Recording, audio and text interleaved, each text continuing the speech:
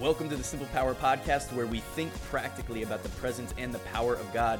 I'm your host, Duke Lamastra, and as always, I'm so grateful that you're here. Whether this is the first time that you're visiting or you're back for more, really appreciate you. If you're here listening on my website, simplepowerpodcast.com, I think that's awesome. But if you listen to music or any other podcast or anything like that on any of the major platforms like Spotify, Apple, Google Podcasts, so many other platforms that are out there, you can also find this there. So anyway, however you're listening or consuming or listening, or if you're watching even on my YouTube channel, really appreciate you guys being here. So thank you so much.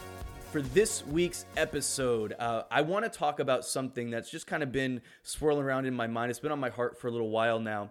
I want to talk about experience and how my experiences and your experiences do not limit God. What I mean by that is I cannot, or at least I should not, develop my theology and what I believe and what I expect God to do just based on what I've experienced in the past. Let me just tell you, there are plenty of things that I have not yet experienced in God, but that I absolutely long for. I long for deeper encounters. I long for more frequency of healing and miracles. I long to see signs and wonders. I long for so many things that I have yet to experience yet. In my opinion, I've experienced just a very small glimpse of the good of how big God is, and I'm so grateful for what I have experienced. I'm so grateful for the many miracles that I've seen. I'm so grateful for what God has done, for the personal encounters that I've had with Him in my own life. I'm so grateful for it, but I know that there is so much more. I've heard too many stories. I've read too much of the Bible to think that what I've experienced is the end-all, be-all. I know that God, like the Bible talks about how the increase of His government and peace, of the increase of His government and peace, there will be no end. Paul talks about in 2 Corinthians chapter 3, verse 18, how we're beholding Him as in a mirror, the glory of the Lord. We are transformed into the same image from glory to glory. It's from glory to glory. The nature of God is always to increase, to do more, to do bigger, to show you more, to reveal more to you, to use you in greater ways. That when you get used to one thing or you get comfortable in one area of your life, you've probably noticed this by now, that God tends to say, okay, well, now it's time to do this. Let's advance, let's expand, let's go further, let's go deeper. Let's go to a realm where maybe you're not comfortable yet and you don't know your way around yet. And that's awesome, because the Spirit of God inside of you will lead you into places where you feel like you don't have that position of authority established yet, but He inside of you is all the authority that you need to go through and to be successful and to experience breakthrough. And He'll take you by the hand and He'll lead you constantly throughout your life. Like, we very rarely, I've discovered, get to be comfortable. And I've discovered that even in my own life, I feel like, this is how I feel, that for the past 12 years or so that I've been in full-time ministry at this point. This is August 2020. At this point, my wife and I, we've been serving the Lord together in full-time ministry for a little over 12 years. We were missionaries in Mexico for a while, and we've been serving in pastoral capacities and church planting and some other areas as well here in Mobile, Alabama. And I've just recognized in my life that I'm very often painting myself into a corner that I'm then like, okay, God, well, I can't get myself out of this. Only You can get me through this. Like, this whole Simple Power podcast thing, it just started last year in 2019.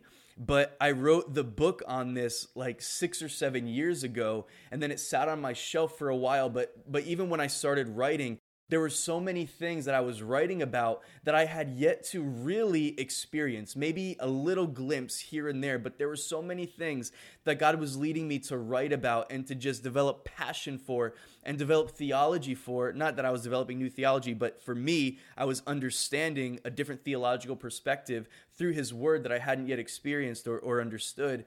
And so it's just this training period, this teaching period where I'm writing about things and then it's out there and I'm like, okay, God, well, now you're really going to have to show up, because I've painted myself into a corner in terms of, I know that this is real. I know that this is true because it's in Your Word, and I believe what Your Word says, and I believe that it's for me.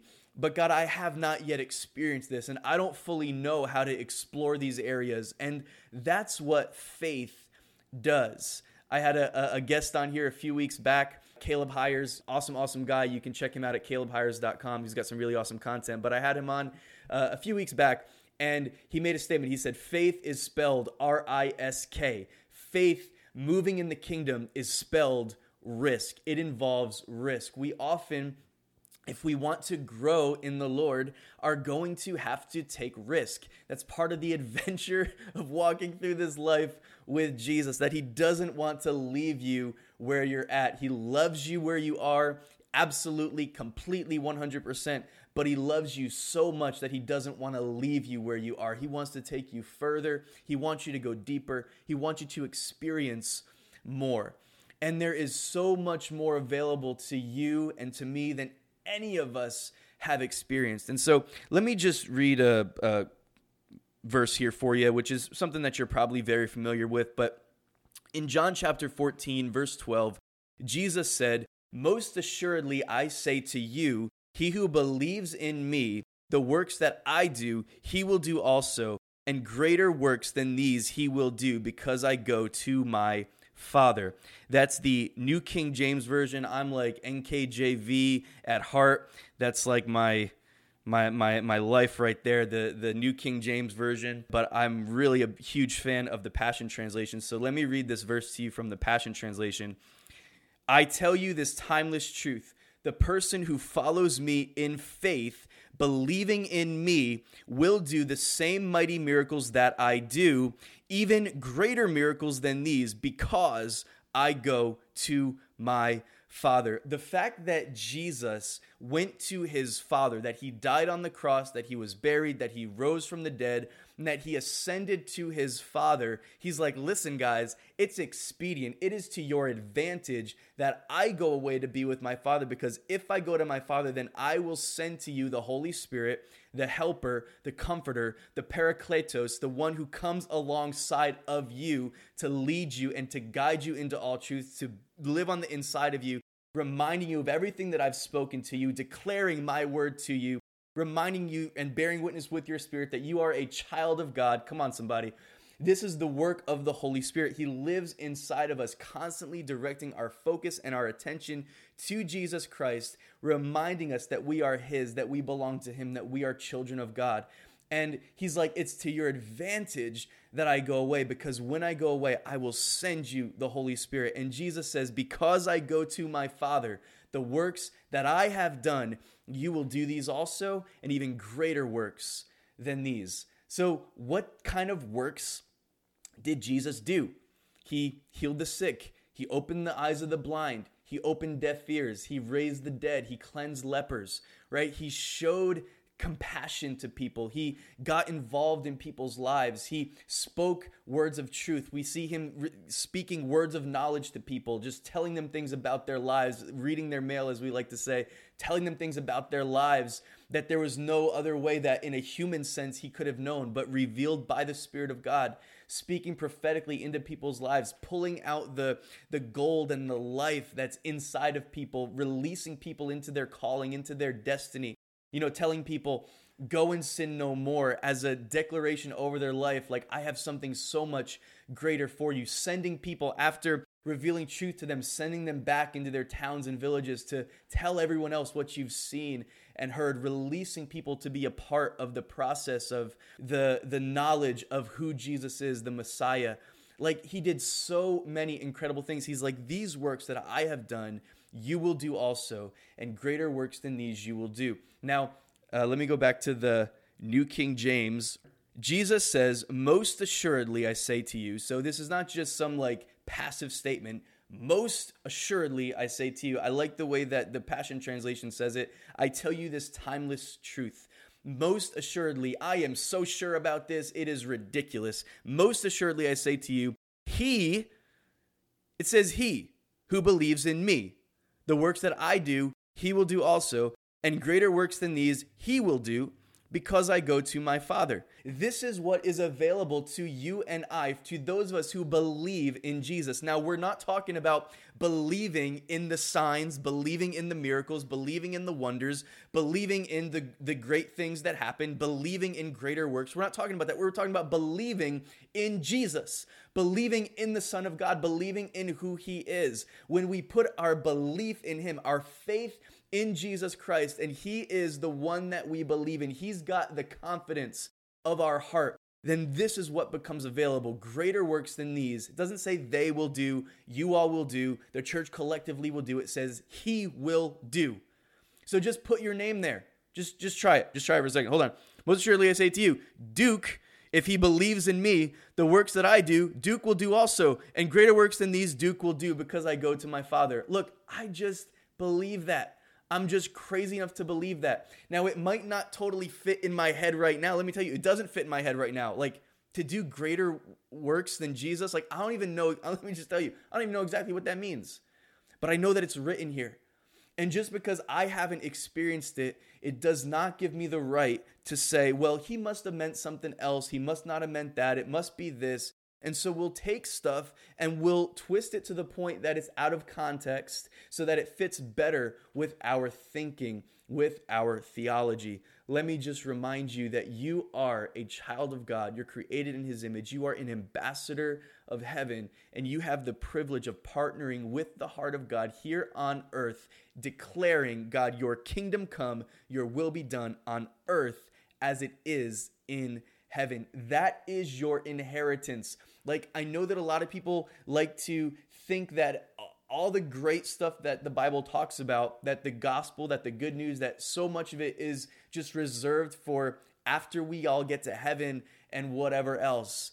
But we actually get to experience heaven on earth because we live in the kingdom of God. The kingdom of God is within us and among us. The Spirit of God himself lives inside of us.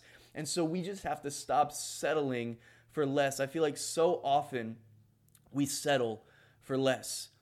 Jesus said in Matthew chapter 10, verse 8, he says to his disciples, he's like, heal the sick, cleanse the lepers, raise the dead, cast out demons. Freely you have received, freely give. You and I have freely received the grace of God, the salvation of God, the favor of God, everything that he's done for us. We've received it. He's like, as freely as you have received. It didn't cost you anything to receive it. It cost him everything. It cost him everything. He paid the price for you and for me completely. It didn't cost me my life to receive the free gift of salvation. Now, it does cost my life to follow him and to live for him. I'm not saying that. But what I'm saying is I've freely received this gift of salvation and life and righteousness and peace and rest and joy, everything that he's given to me, I freely received it. I didn't have to fight for it or strive for it or jump through hoops. All I had to do was receive. As freely as you have received, freely give. That means, in the context of this verse, cast out demons, heal the sick, cleanse the lepers, raise the dead. He's like, walk into every situation where there is an impossibility for you. As you walk into those situations, freely give away what you have received for yourself. Because the grace of God that you have personally received, I promise you, it is enough to heal the sick, to cleanse the lepers, yes, to raise the dead, to cast out demons, to do whatever he's leading you into, whatever he's calling you to do. His grace on your life is enough. Now look, I get it. I understand the arguments. Jesus in this verse is saying, heal the sick, raise the dead. And it's like, well, how? I'm not able to heal the sick. I'm not able to raise the dead. I totally get that. I totally get it. It sounds a lot better and it fits a lot better with our theology to say, pray for the sick. Pray that that person might be raised from the dead. Pray that that leper might be cleansed. That sounds a lot more comfortable and a lot more in line with a lot of people's theology because that's not impossible. It's not impossible for me to pray for the sick. I can easily pray for the sick. I can pray for somebody and not even believe what I'm praying for. That is not risky. It's risky to recognize, hold on. Jesus actually said, heal the sick. He didn't say pray for the sick. He didn't say ask me so that this person that's sick might get made better. No, he's revealing to us the will of the Father. The will of the Father is that people that are sick be healed. The will of the Father is that nobody would perish, but that all would come to repentance. The will of the Father, he doesn't want you living in poverty and living broke and disgusted with life. And all he wants you to experience his joy and his peace and everything that he has for you. And so you get to walk into those situations and release the reality of the kingdom that he has made available to you. Freely as you have received, freely give. I understand that it might not totally fit within the realm of our own thinking. I might not have perfect theology for all this. I definitely don't have perfect theology for all of this. It might not fit into your theology like that Jesus, what was the first miracle that Jesus did in the Gospel of John, in John chapter 2? He turned water into wine at a party for a bunch of people that had already had way too much to drink. Like, that might not fit in your theology, but it's in the book. It's truth. He did it. It might not fit in your theology, the fact that Jesus spit in the dirt and he made like a clay, like a mud, like a salve, and put on the guy's eyes so that his eyes would be restored. There's a lot of things that I read and that I hear about that I don't have perfect theology for. That might not fit in my mind. That might not be, well, that's not the way that I would do it. It should be more like this. But what gives us the right to pick and choose? Now, I'm not talking about creating theology around going and turning water into wine or walking on water or spitting in the dirt and putting it on people's eyes. I'm not talking about that. All I'm saying is there is more available than what you have experienced, and there's more available than what I have experienced, and we cannot limit God based on our experiences or based on what we have not experienced. Anytime that you and I create a theology that's based on something that did not happen or that can't be true because it's not my experience, then what we do is we put God in a box. And what we've done is, I hate to say this, but we've created a God in our image who has to conform to our standard of doing things. Hold on a second. That's ridiculous. It sounds ridiculous when we talk about it like that, but that's what we do. That's what we do. And I'm just saying that there is so much more available to us that we have yet to taste, that we have yet to experience. But he's so good. He's so real. He's so faithful. He's so much bigger than us. And he's been so good to us. And I just want to come back to that one more time as I get ready to close here. Freely as you have received, or as you have freely received, freely give. I want you to remember, I want you to just think about how freely you have received everything that Jesus has done for you. Just think about it for a minute. Just become aware real quick. Become aware of how good he's been to you. I'm not saying your life has been perfect. I'm not saying there haven't been struggles. But when you think about what you deserved, what I deserved, we all deserved hell. We all deserved death. We all deserved to be paying the penalty for our sins for all of eternity, and it still would not have been enough to make us right before God. There was an infinite amount of distance between the old you, the old me, and eternal life and heaven and salvation. It was a gap that was impossible for any of us to cross. But Jesus did it himself. He did it himself. God rebuked his own son. God put the weight of your sin and my sin upon his own son. Jesus carried it for you. He carried it for me. He hung on that cross, and you and I actually became one with him on that cross. It's incredible what he did for us. He's been so good to us. And in that selfless, amazing, perfect act of being fully obedient to the Father, laying his life down in our place, he's brought us into this position of sonship with the Father, where we belong to him, where there is nothing that separates us from his love, and where we have access to Romans 8, verse 17 says that we become co-heirs with Jesus Christ. I think that was the topic of last week's podcast episode. We become co-heirs or joint heirs with Jesus Christ, that we have access to his stuff. He's given us access to his world. He's given us access to who he is, to his heart, to his blessing, to his grace. And let me just tell you that the grace of God is so much bigger, so much better, so much stronger than you and I realize. It's so much bigger than we could ever imagine. And so we have to stop limiting him. And as we've received it, we need to recognize the greatness, the fullness, the completeness of what we have received, and recognize how good it is and how big it is, which is a revelation that's going to be unfolding for us forever, I think. But recognize how good it is and how big it is, and then recognize that, hold on a second, this is actually something that he did for me because he loves me, but it's so good that it's not just supposed to stay on the inside of me forever, but it's supposed to come out of me. And I actually have the authority as a child of God to demonstrate his goodness and his grace and his love and his power, his healing power, his power to bring people out of terrible situations, his power to speak a word into somebody's life and see transformation happen. Whatever it is, the power of God working through our lives demonstrated in real ways, in practical ways that causes his glory to be revealed, that causes hearts to be turned to him and to see him for who he really is. So as freely as you have received this gift of salvation and life and righteousness and grace, freely give it away as much as possible, as often as possible. And hey, if you step into a situation to lay your hands on somebody who's sick and to pray for them, or to believe God for a miracle of some kind in somebody's life, and it doesn't happen, keep going, keep believing, keep declaring, keep confessing, keep believing what the book says. You might not always experience breakthrough in a particular area immediately. I definitely haven't. I've prayed for people, believed with them, and saw the situation get worse.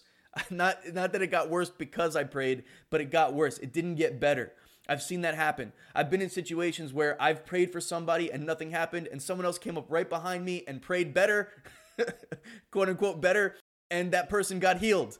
And that doesn't always feel great, but if you can get over yourself and get over your pride and just be happy that God healed the person, it's not about you. It's not about you. I've had it go the other way too, where I've come up behind somebody else got prayed for 3-4 times by different people and nothing happened. And I walked into this situation, and as far as I know, I don't know what I did. I don't know if I did anything differently or not, but the person got up and was instantly healed. I've seen that happen too. And it's not because of me. It's not because of me. It's not about me. It has nothing to do with that. And if we could just get over ourselves and recognize that, hold on, just because something didn't happen, or it didn't happen the way we thought it should, it didn't happen the way we've seen it happen in the past, don't allow those things to shake your thinking, to shake your theology. Don't allow those things to shape your theology. Let the Word of God be the thing that shapes your theology and that defines what you believe. Remember, we're called to believe in Jesus, to believe that he is bigger than every situation, every issue, every sin problem, every disease, every relationship problem. He's bigger than all of it. And so when we put our faith and our trust and our belief in him alone, then we can begin to walk with him and really see breakthrough and change happen. But guys, God is not limited by your experiences. He's not limited by my experiences. And so my challenge to you, my encouragement to you is to keep trusting God, keep going forward, keep expecting incredible things. If you believe for something, you pray for something, you declare something, and you don't see it right away, don't give up, don't stop believing, don't lower the standard to bring it down to your level of what you can believe God for now because of don't change what you believe. Don't change the standard. Keep believing Jesus. Thank you all so much for being here. Really, really appreciate you guys. Remember to subscribe to the Simple Power channel if you haven't already. As always, new episodes are released every Monday morning at 6 a.m. Eastern, 5 a.m. Central. Of course, you can check it out anytime at simplepowerpodcast.com or in any of those other platforms that I mentioned at the beginning. So you all have an awesome week, and I will see you next time.